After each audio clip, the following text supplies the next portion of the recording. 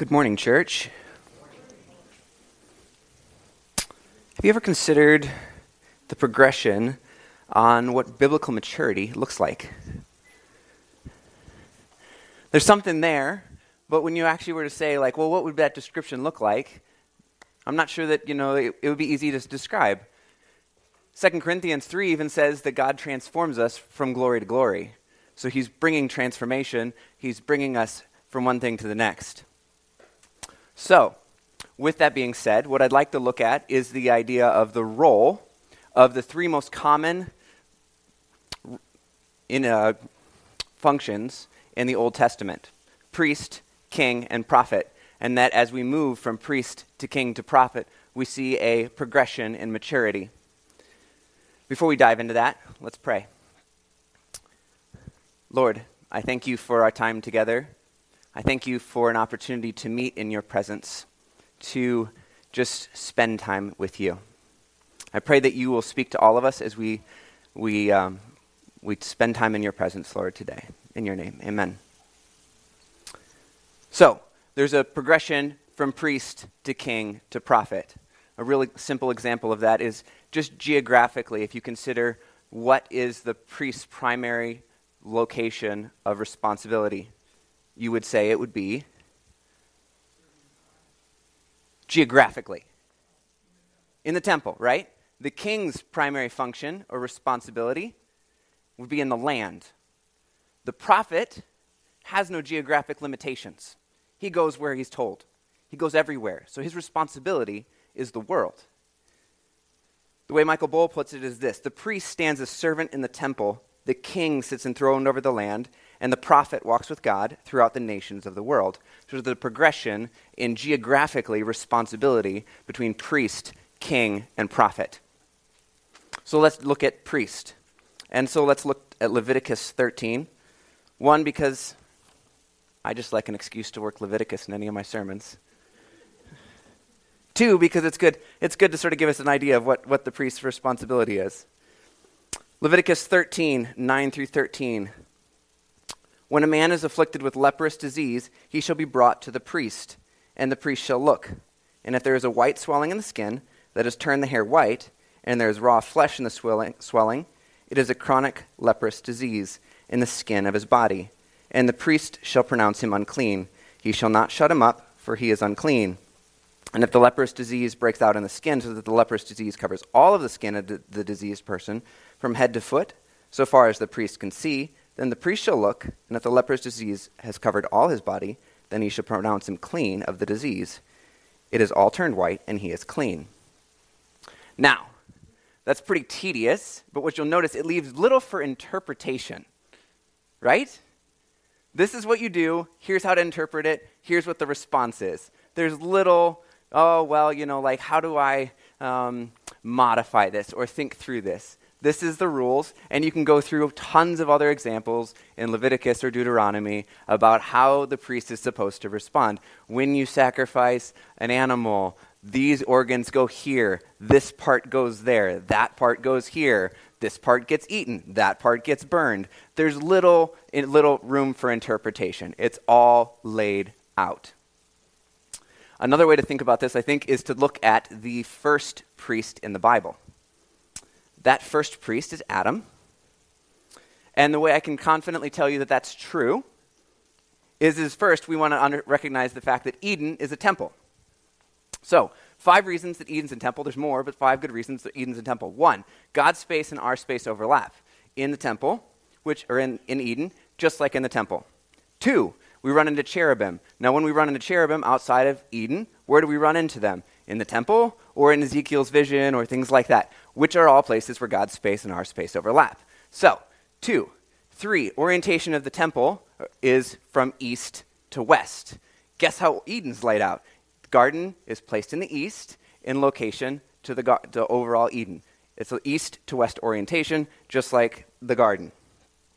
Israel's later temple had wood carvings all over it of trees and flowers.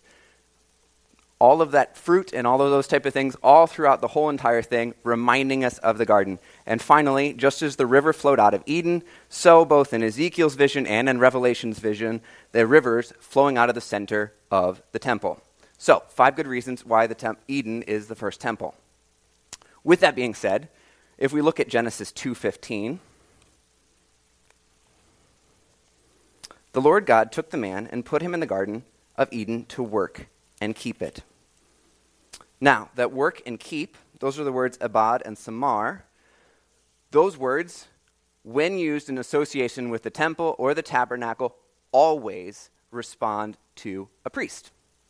So, with that being said, Adam is the first priest. It's just less obvious to us because we don't read Hebrew. So,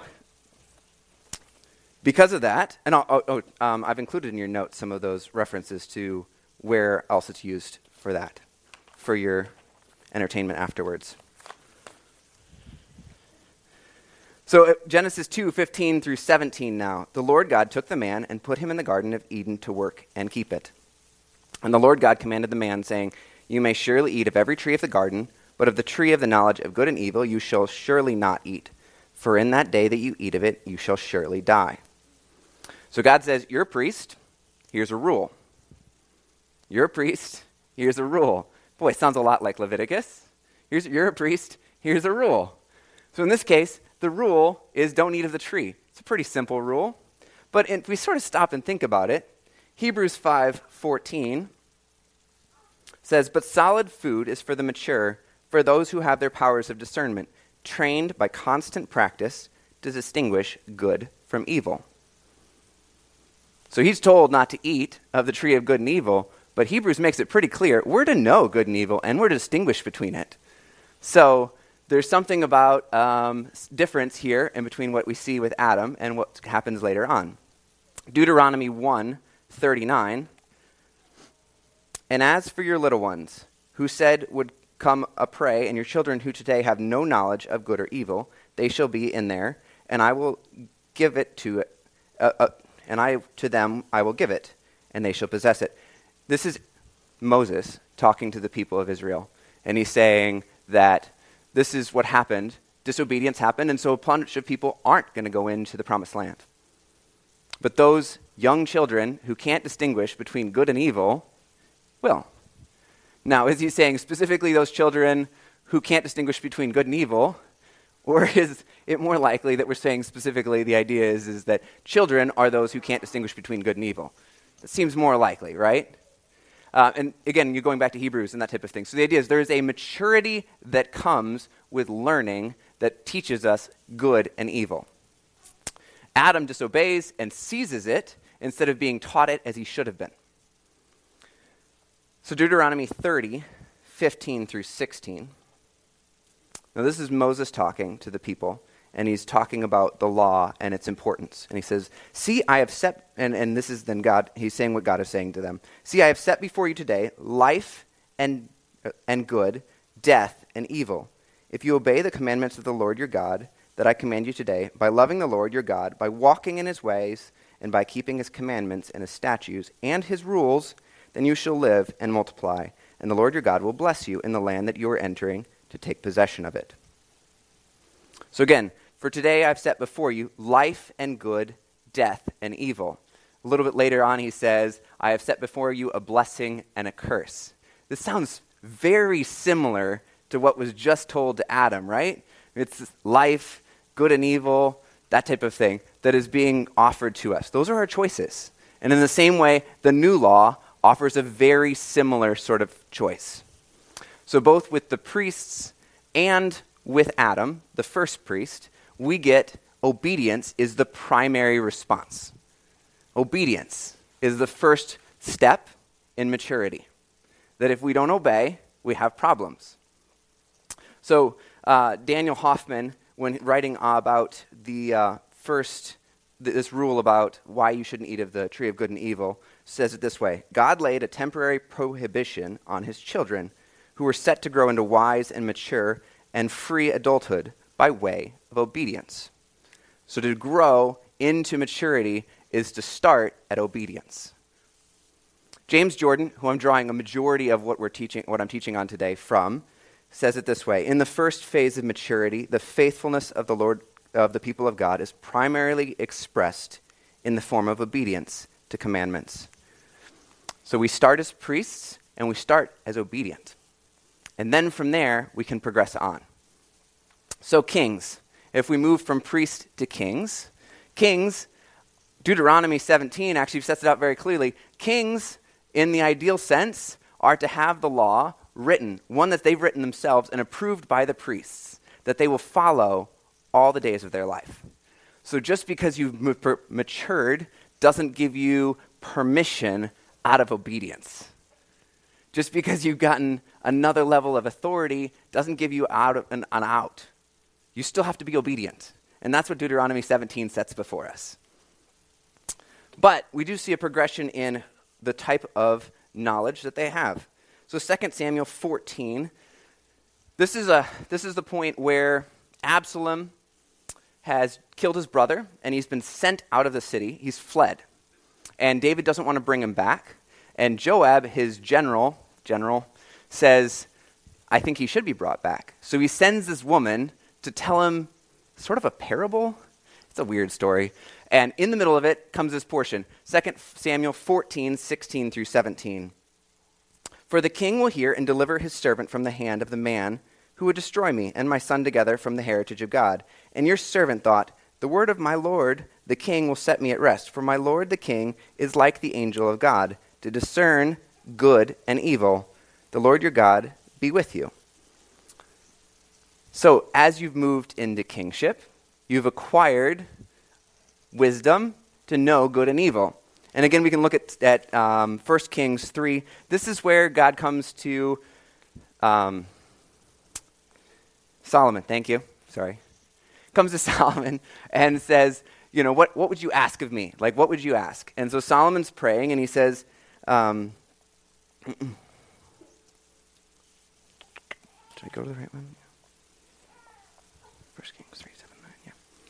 And now I am but a little child. I do not know how to go out or come in, and your servant is in the midst of your people, whom you have chosen a great people, too many to be numbered or counted for multitude.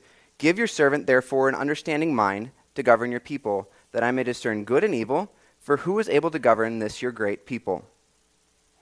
So again, Solomon's asking for that knowledge of good and evil. He says, I'm a child, but I need that knowledge of good and evil if I'm gonna be the king I need to be.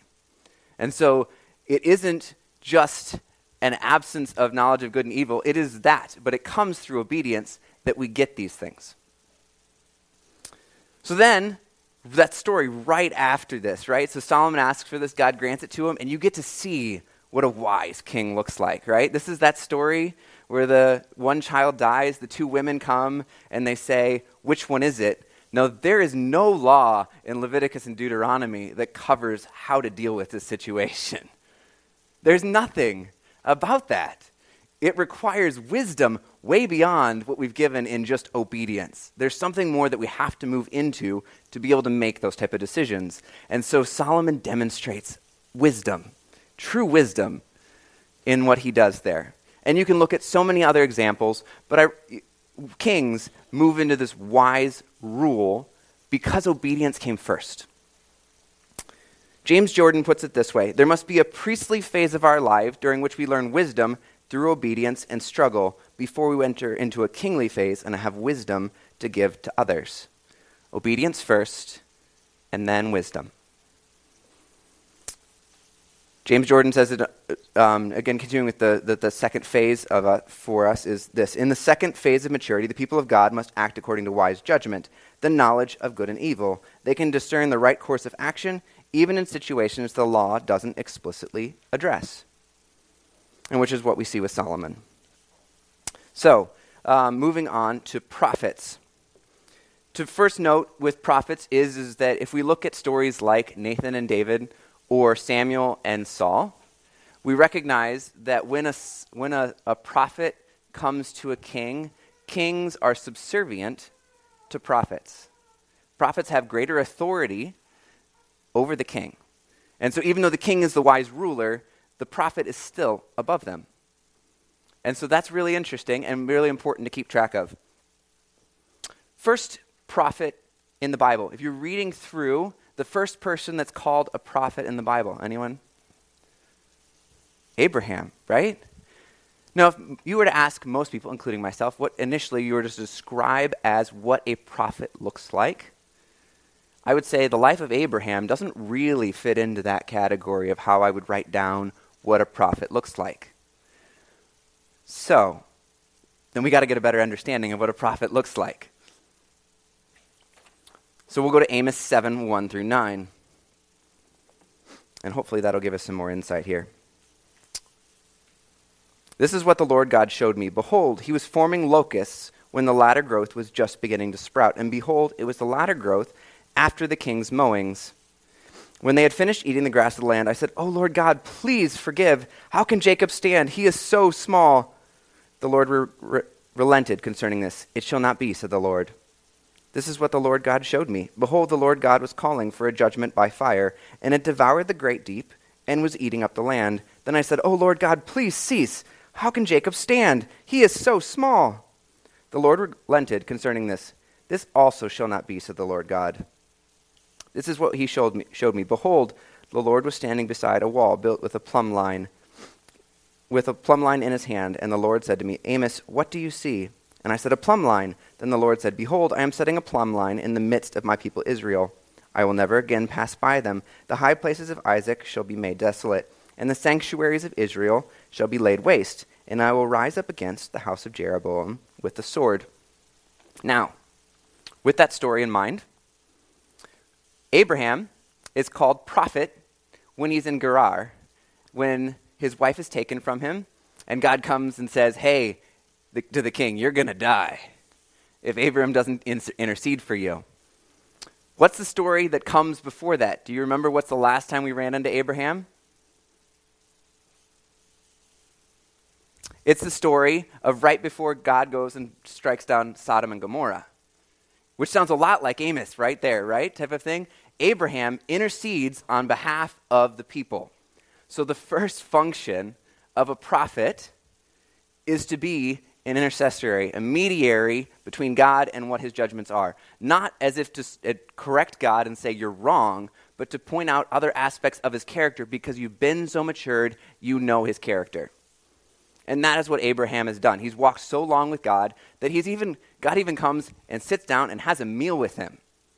And then this conversation happens, right? So he's had such a relationship with God that that's where he is at now. So Amos 3:7 puts it this way: "For the Lord God does nothing without revealing his secrets to his servants, the prophets." Because you've matured and you've grown, now you actually have a greater responsibility and a greater interaction with God. And so with that being said, now you're prophetic, what you are as a prophet is not just to observe, but to actually influence how things go. And that is what we're seeing in, say, Amos or so many other ones. And the reason that that's important is Abraham Herschel puts it this way: "The prophet is more than a messenger. He is a person who stands in the presence of God." Jeremiah 15:19. "Who stands in the counsel of the Lord?" Jeremiah 23:18. "Who is a participant, as it were, in the counsel of God. Not a bearer of dispatches who functions in a limited to being just sent on errands. He is a counselor as well as a messenger." He's a counselor as well as a messenger. So he provides messages, but he also counsels with God. And you can think of all of the stories of visions of all of the prophets who end up in God's presence seeing stuff. Everything from the weird, like Micaiah's dream of being sitting there and seeing God discuss with his counsel about how he's going to bring judgment on Ahab, to Ezekiel's vision, to Isaiah's vision. All of them have different visions of being in God's presence. That's part of what's brought in. As a prophet, they're brought into a greater responsibility, and so they get to sit in on council meetings. If you're not, if you don't have enough authority, you don't brought into those type of things. Exodus 7, 1 to 2.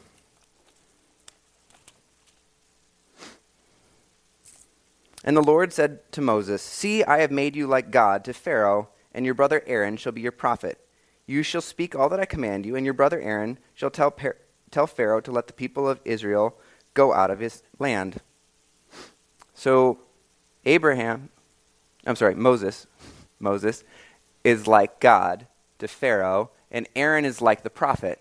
So Moses speaks, and Aaron communicates it. So there's something about speaking what God says, right? We know that. That's a pretty clear one.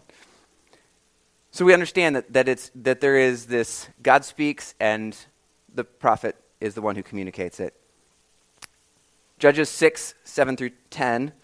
What's interesting is that if you start to think about, well, what does a prophet, when they're speaking for God, what's the function of that speaking for God?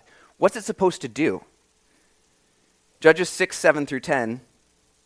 When the people of Israel cried out to the Lord on account of the Midianites, the Lord sent a prophet to the people of Israel, and he said to them, Thus says the Lord, the God of Israel, I led you up from Egypt and brought you out of the house of slavery, and I delivered you from the hand of the Egyptians and from the hand of all who oppressed you, and drove them out before you and gave you their land. And I said to you, I am the Lord your God. You shall not fear the gods of the Amorites in whose land you dwell, but you have not obeyed my voice. Now, as a prophetic speech that seems to let something down, I mean, you could have called up a historian and gotten the same answer, right? Like, what did you need a prophet to come and tell you that for? Just read back through the other sections and go, oh, yeah, okay, that's right. We didn't do these things.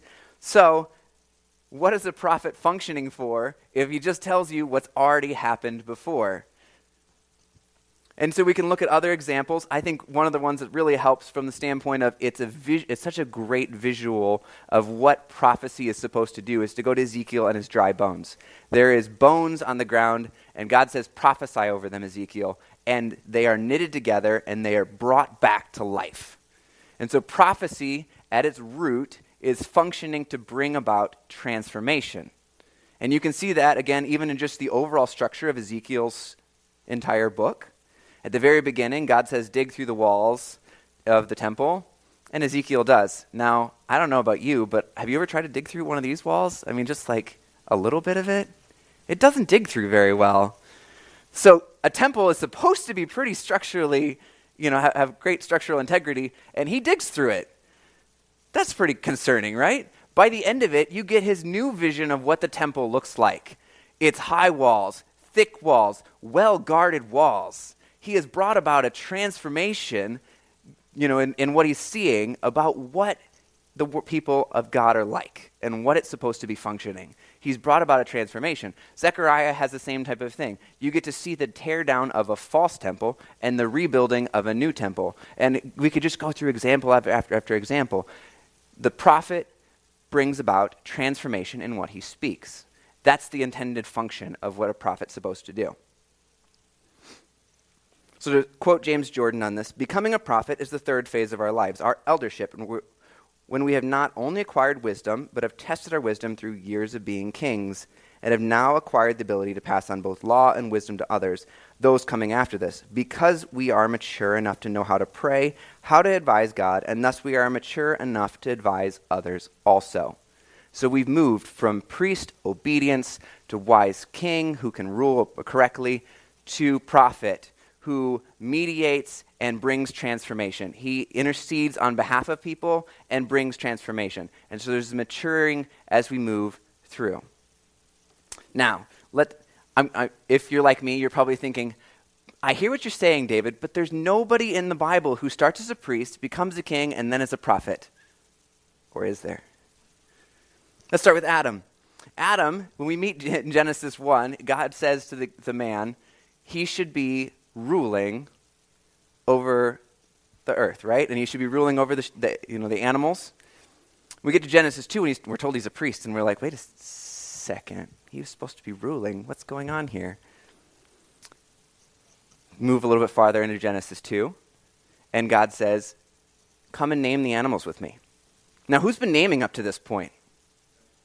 Yeah, God's the only one who's been naming. So all of a sudden, he's bringing Adam into he's inviting Adam into greater responsibility. And Adam names with him. So you get to Genesis 3, and an animal shows up. And it's questioning things, but you go, Adam's got this. He's the king. He's supposed to be ruling over the animals. But he doesn't. He lets the animals rule over him. And so he fails. And so he doesn't end up ruling in the way we'd expect him to. We go forward to Noah. Now, Noah is given a lot of rules. Build this, do this, collect these things. He does it. He does it faithfully. And he continues to be obedient as he moves through. Lots of really hard things. For a long time, he's faithful. He comes off the ark. God gives him a new covenant. And then he sets up a garden. Wait a second. Who was it that set up the first garden?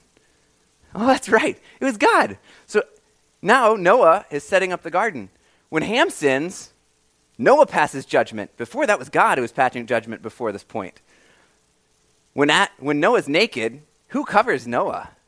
It's not God. It's his sons. So we're seeing a greater responsibility that's been moved into through obedience of Noah and his family. Now, I'm not saying that there aren't flaws and mistakes being made. I'm not saying that. What I am saying is we are seeing a maturing as we're moving through. If we look through to Jacob's life, we see him, first phase of his life, he's to be learning obedience. He doesn't do it very well.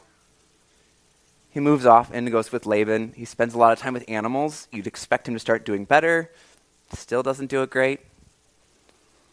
Then he's supposed to be a king, ruling over his sons or other things like that. Doesn't do it great. But he gets to Pharaoh with Joseph. And Pharaoh's in charge of a nation. And Jacob's the one who's blessing Pharaoh, not the other way around.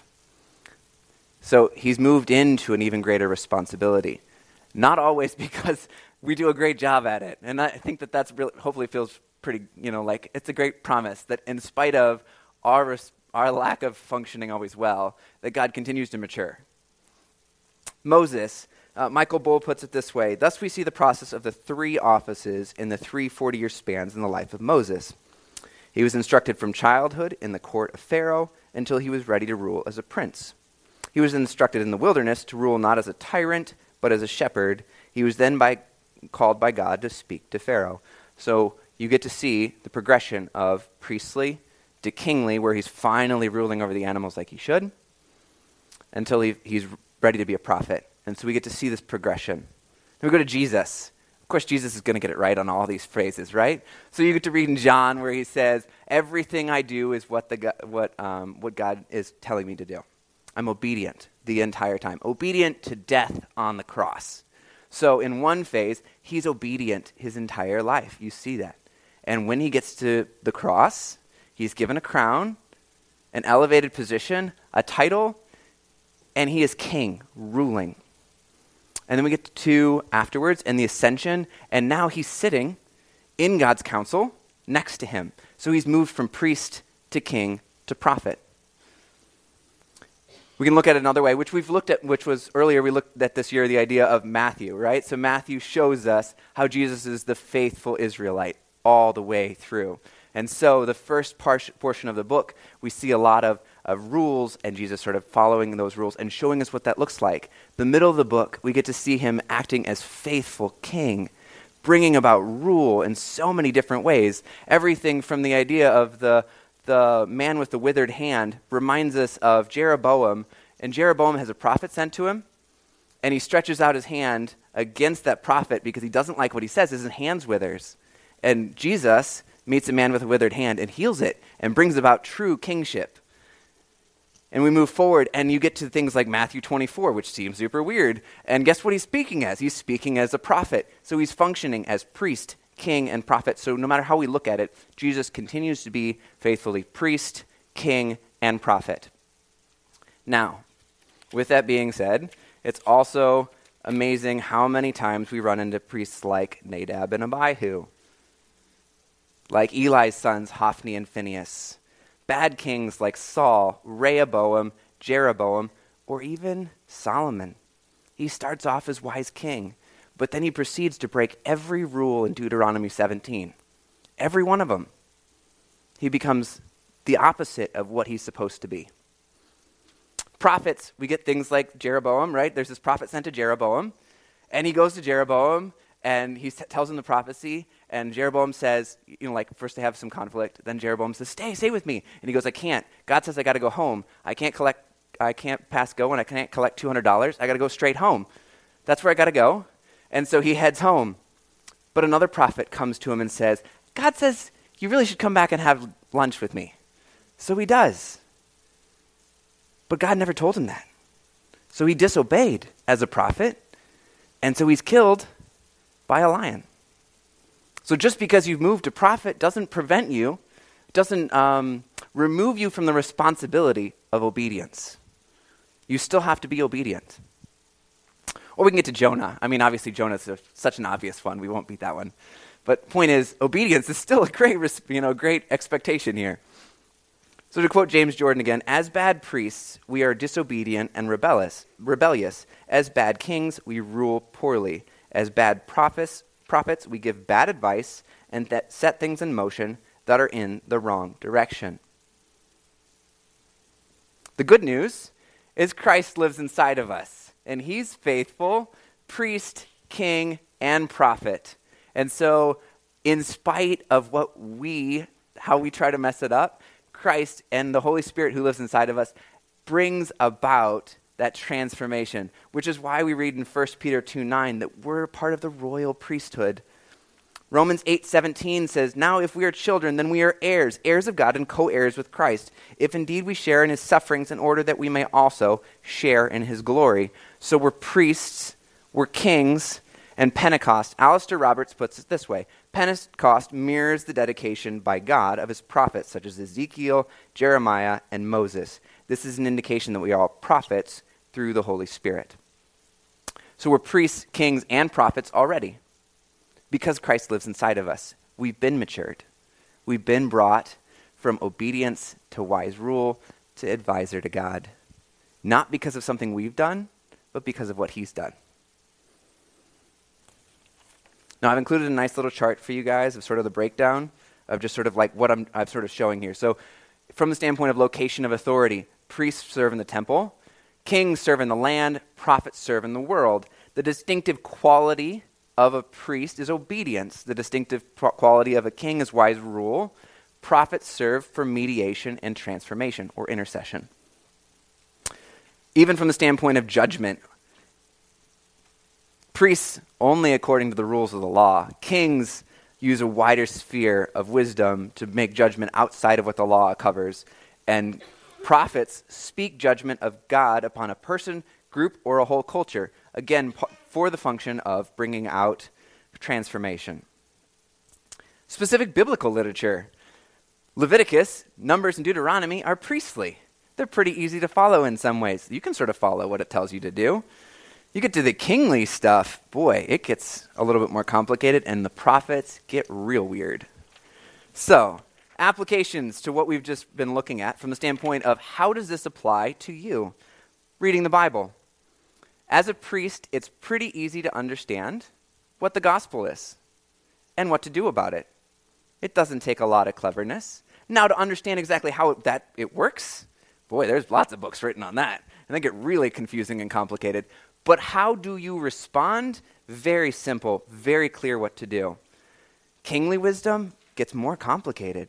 I mean, think about Psalms or Proverbs. It often doesn't tell you what to do. It just tells you stuff and asks you, invites you to meditate on it and to do something with it. Think of Job. Job is considered wisdom literature. You get to the point where there's all these chapters where these friends are advising Job. And they tell you all these things and you're reading it going, yep. They're all applied wrong. It's not just obedience. They actually have to apply it, and they've applied it wrong. And so Job is showing us how to apply wisdom to a situation, to know how to see deeper than just obedience, but to say, yes, these are true characters of God, but what is he doing in this situation? And so that's one of this point of we're moving from just obedience in how we're reading the Bible to understanding how does wisdom work. And Proverbs or Ecclesiastes does the same type of thing. Proverbs 25 says, it is the glory of God to conceal things. You stop there and you go, okay. But the next part says, but the glory of kings is to search things out. Now, first off, those don't seem like they sort of like tie together unless you sort of think about it for a while. And you could go through so many Proverbs who do the same thing. It says one thing, it says another thing, and you look at them and go, Was he ADD? Like, what was going on?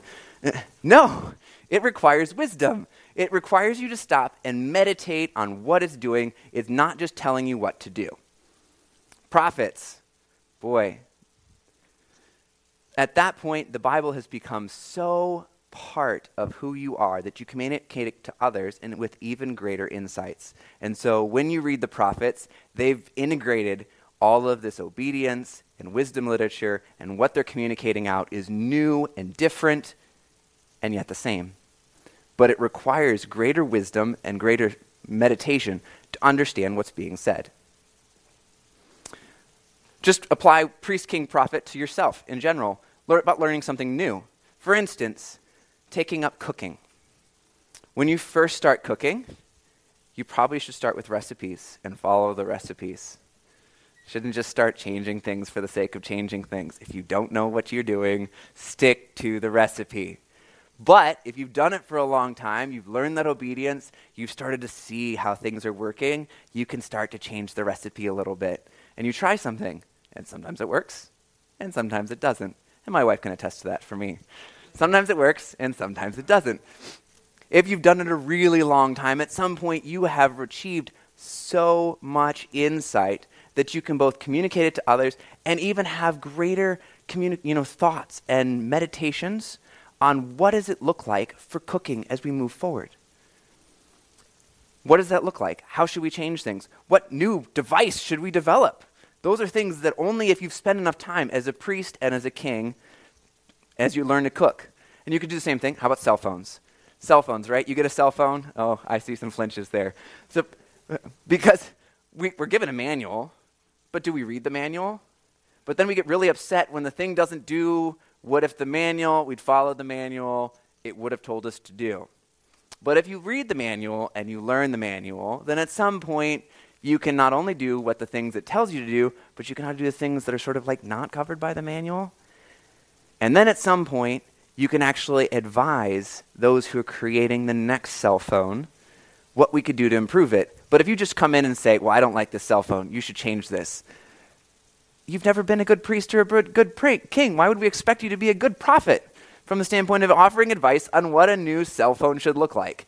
And you can apply this to so many aspects of your life. Parenting. Kids are to be priests. That's what they're raised to be. But as we're raising them, they're to be kings. And so as such, we have to keep that in mind because it's very easy to fall to one side.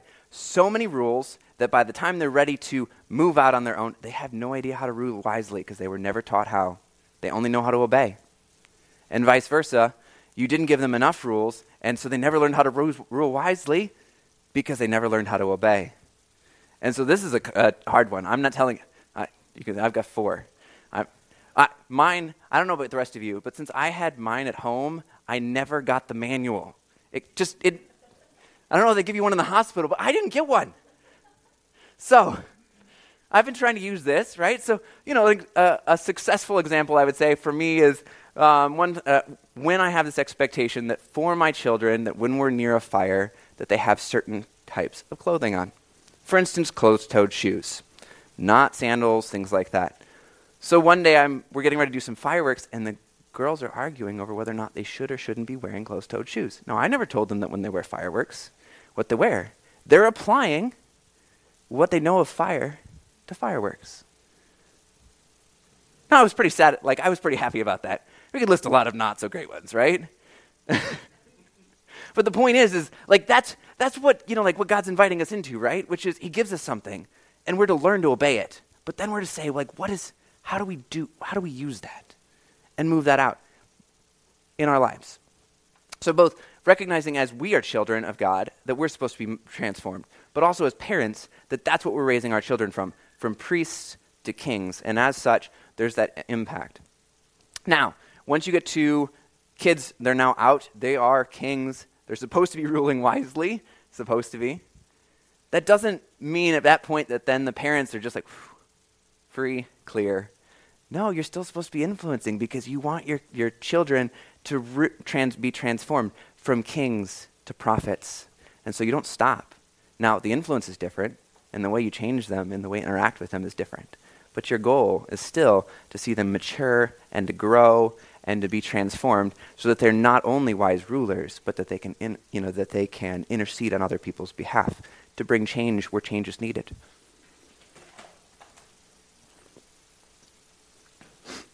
Even interactions with people, right, can sort of function under this. You meet somebody new, you see them struggling. You can try to apply wisdom to their life, but sometimes it's best, before you apply wisdom to their life, to just learn what's going on with them, why they're doing what's happening with them. You start in that priestly phase of just learning, just functioning in understanding what's going on before you start to apply wisdom. Once you get that understanding, then you can more wisely advise them, and at that point even bring transformation. But it's only for starting as a priest that you can bring that change. Instead of just walking up to somebody and say, "Oh, I see your problem here. It's this. You need to change that." That still can be true, but the way in which you do it, if you start as priest, it's a way better way to start. Before I close, any questions, thoughts, comments?